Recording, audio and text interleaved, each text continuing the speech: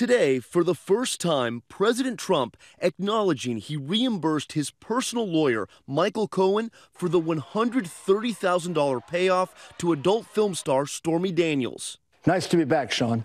The revelations first came to light last night when the president's attorney, Rudy Giuliani, dropped a bombshell on Fox News. I'm giving you a fact now that you don't know. It's not campaign money. No campaign finance violation. So they funneled it through the law firm. Funneled through the law firm, and the president repaid it. Good afternoon.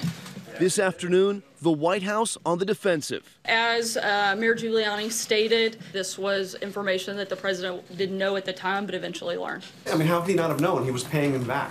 Again, I'm not going to get into those details, and I would refer you back to the statements, pretty lengthy statements made by Giuliani both last night and this morning, as well as the president's tweets where they've both spoken about that. Last night, Rudy Giuliani, for no good reason, seemed to offer up evidence that Donald Trump may have committed a crime in violation of federal campaign finance laws. It was an astounding revelation by Trump's own lawyer. Giuliani's statements an apparent contradiction to the president's claims just last month. Did you know about the $130,000 payment to Stormy Daniels? Then why did Michael Cohen make it if there was no truth or allegation? You have to ask Michael Cohen. Michael's my attorney, and you'll have to ask Michael.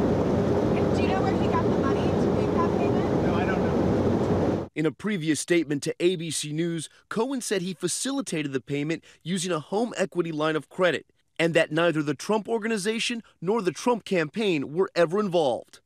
But according to Giuliani, who was also part of the campaign, the payoff was well known. Everybody was nervous about this from the very beginning. I wasn't. I knew how much money Donald Trump put into that campaign. I said, $130,000.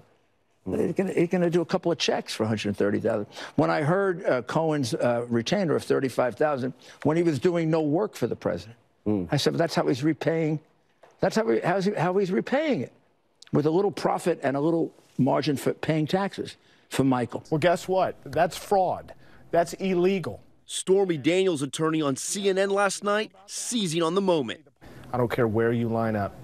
You should be disgusted by what has happened in connection with the lies that you have been told over the last 3 months about this payment. There was no knowledge of any payments from the president, and he's denied all of these allegations. In a series of tweets this morning, the president admitting that he did reimburse Cohen through a monthly retainer, adding that money from the campaign or campaign contributions played no role in this transaction. But those initial denials about the hush money, the latest in a long list of statements by the president that have turned out to be untrue.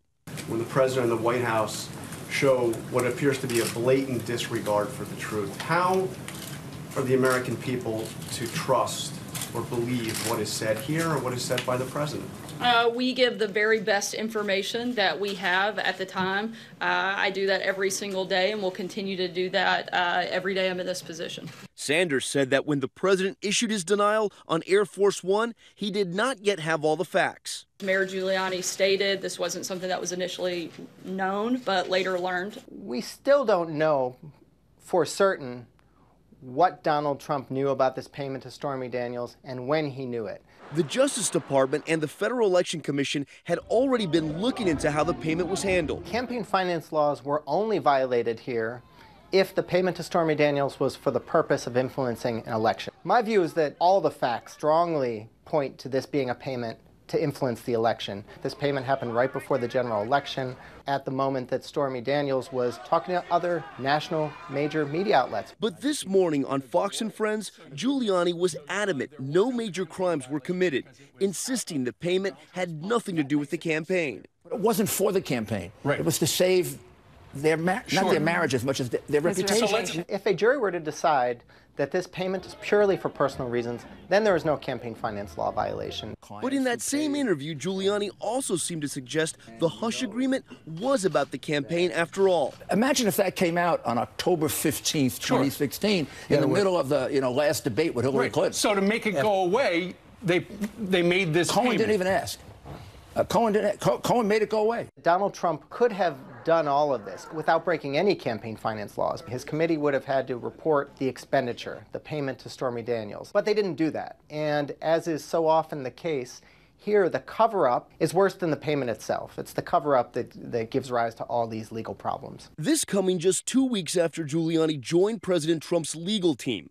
During the campaign, he was the president's Rottweiler. I am sick and tired of the defamation of Donald Trump. In the final months before the election, Giuliani was praising Trump for his ability to find loopholes in the tax code. He's a genius. This is a perfectly legal application of the tax code, and he would have been a fool not to take advantage of it. How about a little hug for the Donnelly? Then, when that Access Hollywood tape was released, Grab him by the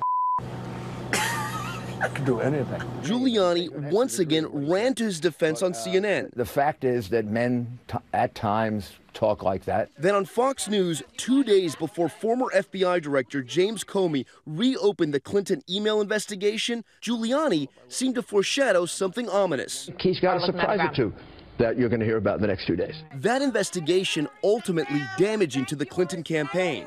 And on the day that Comey reopened the investigation, Giuliani went on the Lars Larson radio show saying there was a revolution inside the FBI about Comey's original decision to not charge Clinton. He says his sources included former FBI agents and current ones. I know that even from a few active agents who obviously don't want to identify themselves. If current agents had told Giuliani anything about the investigation, this would have been a violation of federal law. The very next day, Giuliani walking it back, claiming he was only talking about former agents. Rudy Giuliani has purported to know what's going on inside the FBI. I don't know how seriously that's being pursued by Bob Mueller, but it is intriguing that he has dropped those hints in the past. Comey would later tell our George Stephanopoulos that the FBI had been investigating whether Giuliani had advance notice from the inside. You had your former boss, Rudy Giuliani, out there on television saying something big was coming. Yes, I saw that. And I don't know whether that was part of what I ordered investigated. Some are now wondering if last night's admission that President Trump had repaid Cohen came as a result of what had been seized in the FBI raid on Michael Cohen. This appears to be an effort by the Trump legal team to get ahead of any revelations that might come out. Meanwhile, on the world stage, President Trump is moving closer to a summit with North Korea and at the same time negotiating a release of American hostages. In such a dramatic way, he is shaking up not just the United States,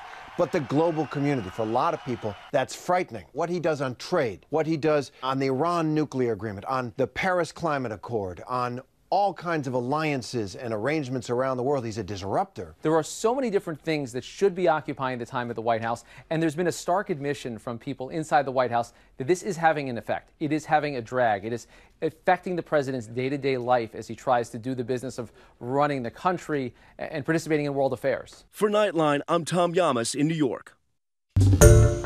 Hi, everyone. George Stephanopoulos here. Thanks for checking out the ABC News YouTube channel. If you'd like to get more videos, show highlights, and watch live event coverage, click on the right over here to subscribe to our channel. And don't forget to download the ABC News app for breaking news alerts. Thanks for watching.